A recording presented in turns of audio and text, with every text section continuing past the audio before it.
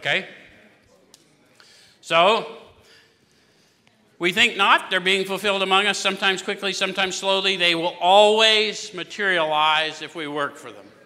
So what's the work? Where's my biblical students?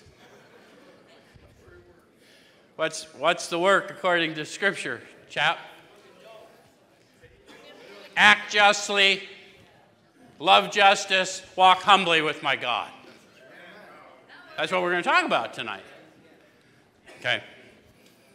All right, so this thought brings us to step 10. What thought? These extravagant promises will always materialize if I work for them. And they've already, before I made this decision, I consciously examined.